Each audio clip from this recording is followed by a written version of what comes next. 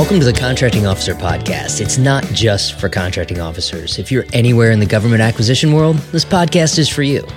Today we're talking ways in which the government reaches out for information to learn before releasing a final solicitation. This episode is brought to you by Skyway Acquisition. Check it out at skywayacq.com. And let's get started. There are multiple ways, formal and semi-formal ways, that the government reaches out to industry for information to learn. They sound similar, they look similar, they can be easily confused. Today we're going to talk about sources sought synopsis, request for informations, RFIs, draft request for proposals, DRFPs, and request for proposals, RFPs. We're going to talk about what they are and what the differences are between them and how they're handled. But before we do that, Kevin, let's stop and say thanks. Thanks this week goes to Greg Stojakovic for liking and sharing one of our episodes, the contract closeout episode. Greg's a contract specialist at the Defense Contract Management Agency. He's in the Richmond, Virginia area. I want to thank Greg for sharing our podcast, because when people like and share our episodes on LinkedIn, more people can find out about us. Thanks, Greg. We appreciate it. We're going to start in the informal end of the spectrum of ways the government reaches out with sources sought and requests for information. At its most basic level, a sources sought synopsis or announcement is exactly what it sounds like. We are interested in buying something like this. Who does this? What sources of this service or product exist out there in the market? Right. The sources sought is, can anybody do this? Send me your capability statement. Send me something that says, okay, there's a company out there that can do this. It's very informal. A request for information is kind of a notch up from that, because now I'm looking for something specific. I want, can you do this in this way, in this timeline? There's a lot of different things I can put into a request for information, but it's more narrow. It might be technical only of, can you do this? Can you solve this puzzle for us? It might be, can a small business do this, et cetera. There's lots of things that the government can pull out. An RFI can also be very, very broad. It can be a wide open request of, I have this problem and I have no idea how to solve it. So give me some ideas. It doesn't have to be limited to just one little piece of the problem, or like you're saying, can a small business do this? Right. Whereas the sources sought's pretty blatant. It's a binary thing. Can you do this or not? An RFI is an informal, though still official, way for the government to do their market research. We'll dive right into the FAR. FAR 52.215-3 is request for information or solicitation for planning purposes. So when you post an RFI, as FAR 15.209 instructs, there's a clause that says, hey, we're asking you for information, but we may or may not ever award a contract here. We're trying to learn, right? And it uses the terms, send us your proposal. It uses the term offerer for people that respond to an RFI, but it doesn't mean that it's actually a proposal, and it doesn't mean that they're going to award a contract. It's not time yet. And it even says your response will be treated as information only. Right. It's very clear on, this is not necessarily going to turn into a contract. Yeah, this is the front end of market research. The government is trying to learn what capabilities does the commercial industry or even the government contractor industry, what capabilities do they have to solve my problems? How could it be solved? The government is trying to learn things like the number of qualified companies that can do this. How long is this actually going to take? Like we think this can be delivered in 3 weeks. It turns out that it's a 3-month project. What kind of solutions are available? Is this a commercial item? All those kind of things. And then, of course, is this even feasible? Is the way that we want to solve this even doable? That goes back to your broad. It's like, here's our puzzle. Is this even solvable in the market that exists? Yeah, it could also be about how much would this cost? Is this a $10 problem? Is this a $100 problem? Is this a $100,000 problem? Yeah, I've gotten RFIs that we thought it was $1,000 problem. Turns out it's like a $50,000 problem. Yeah. Glad we put out the RFI because it changed our strategy. Yeah, no kidding, no kidding. You also want to learn whether or not small businesses could do this, because if you're on the government side and you can set it aside for small businesses, you might not have quite as huge of a source selection or just a selection process. This happens during the market research zone, right? This is you have a basic requirement in mind and you moved on to do market research, and communications in the market research zone and on RFIs are wide open and encouraged. Back to the FAR 1.102-2A4 says the government must not hesitate to communicate with the commercial sector as early as possible in the acquisition cycle to help the government determine the capabilities available in the commercial marketplace. So the FAR says you must not hesitate to communicate. This is the basic level of the FAR Part 1. This is not some squirrely, although you went down to 2A4, but this is not some squirrely part that only applies to specific things. This is the kind of overview of this is what the FAR is expecting us to do. All right, moving up the line in complexity and formality is a draft request for proposals. A DRFP, it's a formal but draft version of the RFP for an upcoming acquisition. And the reason it's a formal draft, well, that sounds like an oxymoron, is because it may be very close to the expected final and the final version of the RFP, but the government wants to make it public, wants to publish it and say, here's what it's probably going to look like. That's why it's a formal draft, as opposed to just, hey, we have this draft in the corner, we haven't showed anybody. Sharing it and exposing it to fresh air to see what industry will do with it. That's where this idea of a formal draft comes from. It's the last draft. Yeah, it's almost like getting free proofreading from the contractor community, right? The government releases the thing and they get comments back on, there's an extra space after this word. Please spell check my RFP for me. Did you know there's 2 page 14s here? Yes, we know, but tell us something useful. Anyway, that's the way I always looked at it, right? If you launch it too early, it looks like you don't know what you're doing, but man, will industry help you write it better. They will find all of the things that don't connect. Government uses draft RFPs like we're talking. It's sort of a dry run. Throw this out there. Let industry get a good idea of what you're trying to buy and how you're trying to buy it, and stay ahead of any issues that you don't want to discover after the final RFP is out. This is a flexible, open communication period still. So you want to expose it to that fresh air, like you said, and have industry say, hey, if you release this RFP, this is what's going to happen. You're not going to end up buying what you think you're going to buy because of the way you wrote it. Or, man, I would love to compete for this, but the way you wrote this, I'm not eligible. Like I can't submit anything because it says you have to be, this tall to ride this roller coaster, and I'm 1 inch shorter. So if you just say, the 1 inch shorter is allowed to ride, then I'm in. And the government's trying to learn, are we close to a final? And could this be the final version? Going back to your proofreading approach. And it's also things like evaluation criteria.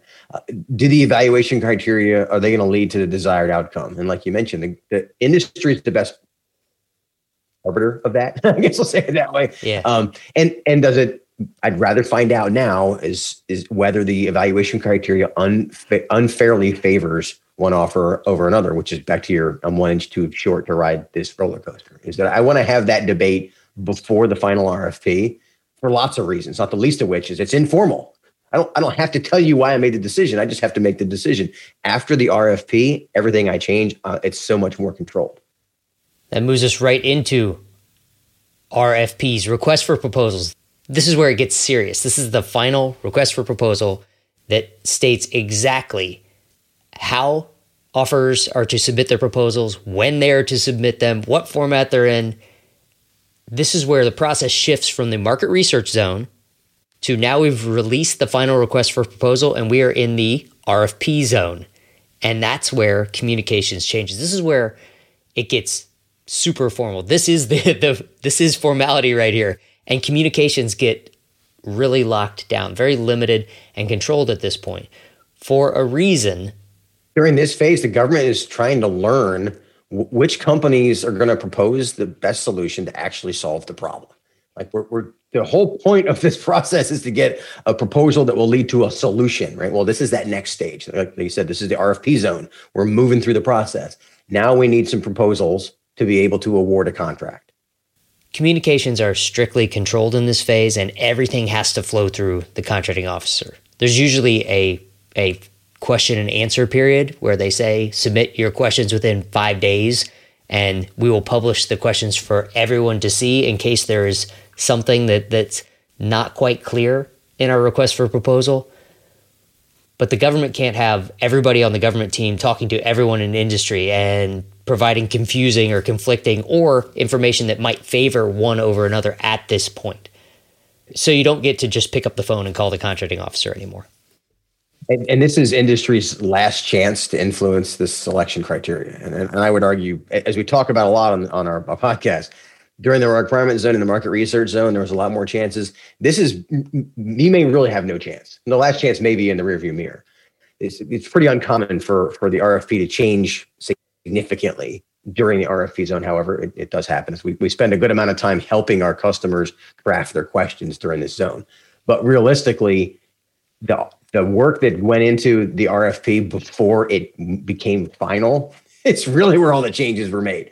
So understanding, to your point, Paul, of this controlled communication, it's going to greatly hinder your ability to influence, because now the contracting officer gets to filter every question you have and they got to publish them all. Yep. Changes at this point require a formal RFP amendment and sometimes an extension in the period that you're allowed to write your proposal. And that puts the whole schedule off, and the government doesn't want to do that. And none of those are path of least resistance anymore. Right. All of these tools, RFIs, draft RFPs, are important. These are the formal ways that the government communicates. And they're structured really for the convenience of the government, especially in the early phases, right? Why do they say, your RFI response has to be 5 pages? Why do they say it has to be due on this day? Well, as a contracting officer, you could get dozens of responses to one of these requests. So having them in a similar format with a firm due date and kind of controlling the communications where you say, hey, I'm going to get these. Don't call me for a couple of weeks because I'm going to be reading them after that and making some decisions. Exactly. The government does that to make it more manageable. Not because they love formality or formality is required, but before the final RFP at least. They do it for convenience to make the job possible to do in the time allotted. It also adds context, because to say, hey, how can you solve this puzzle? You're going to get all kinds of different answers. Whereas if you put out an RFI that says, here's the puzzle we solved, here's the timeline, here's how it seems like it's been done in industry, you're going to get more refined answers, and you're going to get answers to the same question. Which, going back to your point, like the convenience factor is I need to be able to organize the thoughts of industry in a way that I can move forward. And if they're all over the map, because I didn't give them any specificity to work from, it's going to be a mess. Yeah, it kind of focuses the industry folks on giving you answers related to your problems rather than answers to everything that they might be able to solve for you. Exactly. Right? I'm not interested in everything right now. I'm just trying to solve this one. And from a documentation perspective, because again, government's got to document what they're doing, this creates artifacts that the government can use to document the basis of their decision. Like the small business set-aside decision, if I have a bunch of RFI responses from a bunch of small businesses, that's the artifact that I'm going to use to justify why we set this aside for small business, or why we use the particular contract type, or why we use certain evaluation criteria. I have industry's input that I can put in the file to say, here's all the input I got from other people that I used to make this decision, as opposed to Kevin likes cost type contracts. Let's go with that. That's not a really effective strategy to get approved. Let's pause right here. Make sure that we identify where we are. Again, acquisition time zones and execution time zones talk.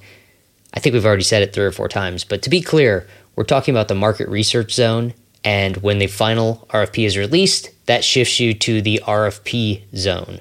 And that is right before the selection zone, when you submit your proposal in response to the RFP and the government evaluates and picks a winner. And if you're not familiar with the acquisition time zones, we cover those in episode number 3. All right, specifically on the government side, Why does the government care? How do these tools, RFIs, DRFPs, and RFPs, how do they help the government? The RFI creates better communication. It better communicates the overall requirement, especially if it's not final. If you don't know what the requirement is going to end up being, you know what the puzzle you have to solve is, but have you defined it entirely, right? What is the art of the possible? Yeah. And it also, the RFI gives the government a better understanding of what industry can actually do. Not what they think they can do, not what they did last contract, not what we did 10 years ago when we competed this last time. But what can they actually do now? The draft RFP fleshes that out a little more, gets more specific, right?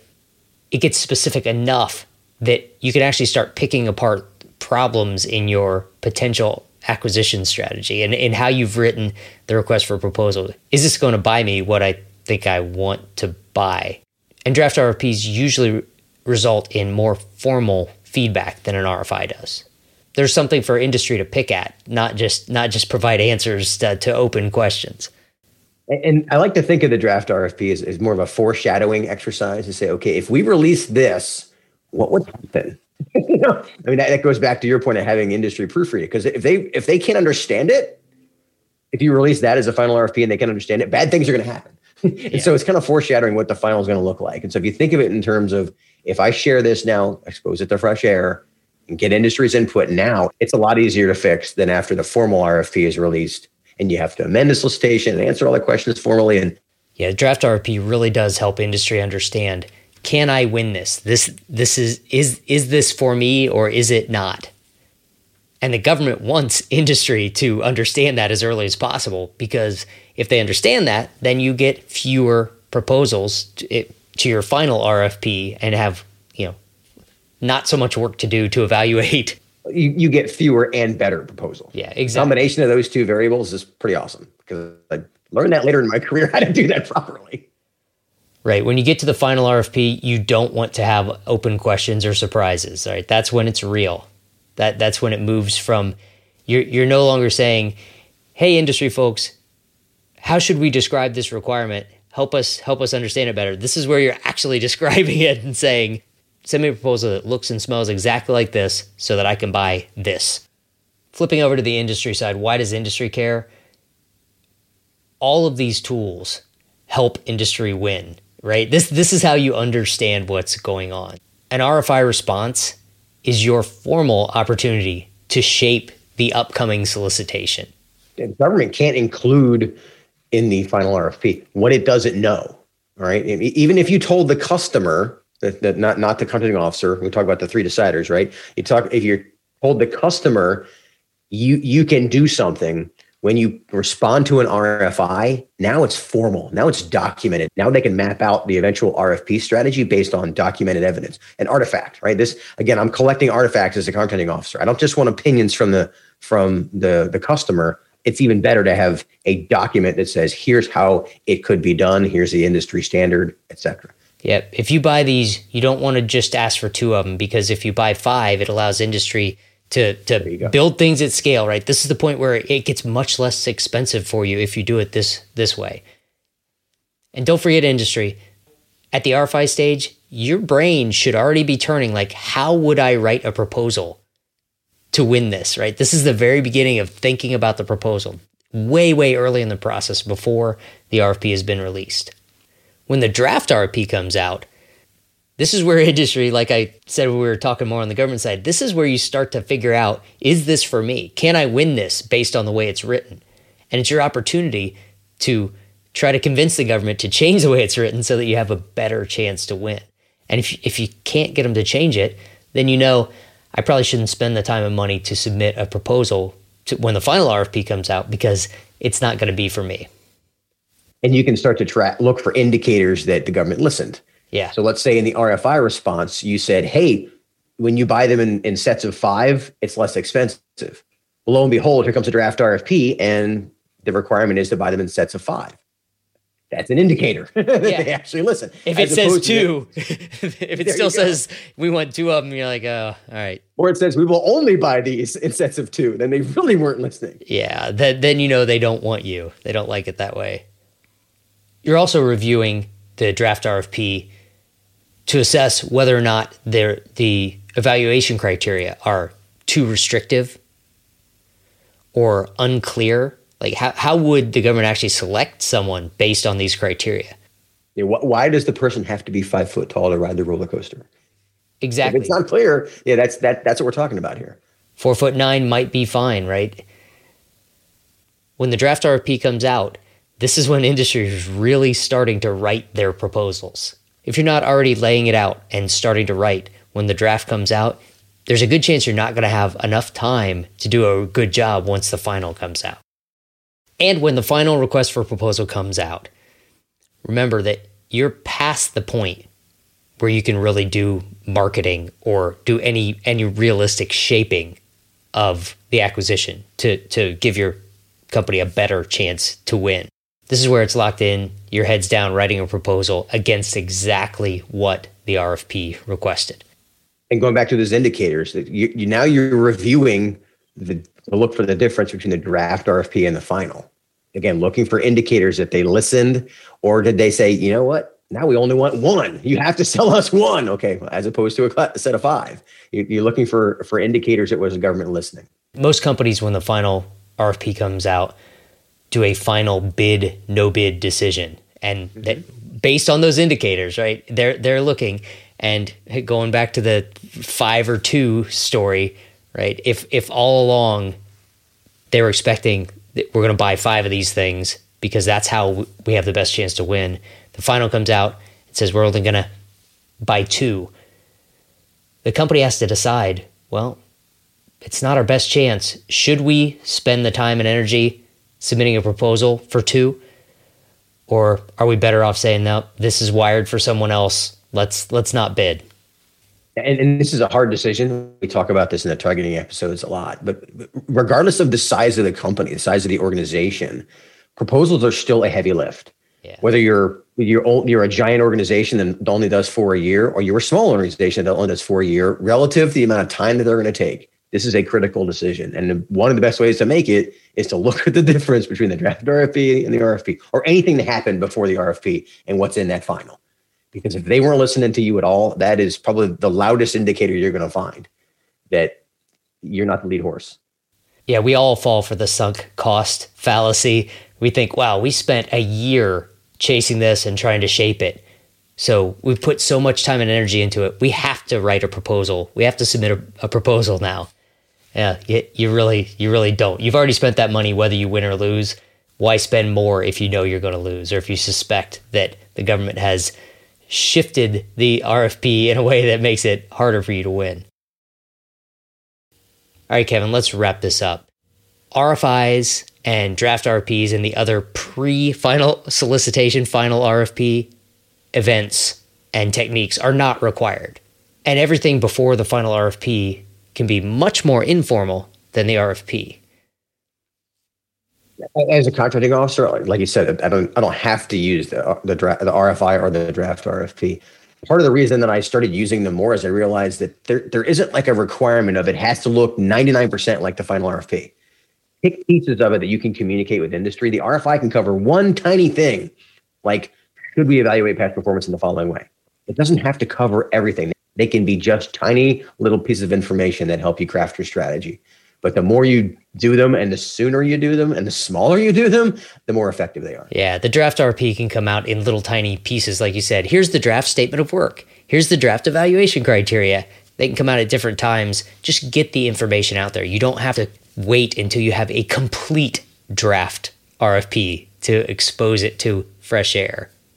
And industry folks, don't forget, if the final RFP is the first time you hear about an opportunity, and you see that there was a draft RFP release before and there were RFIs up the road in the past as well, you're probably too late to win, to write a compelling proposal and win this one. You might want to pass.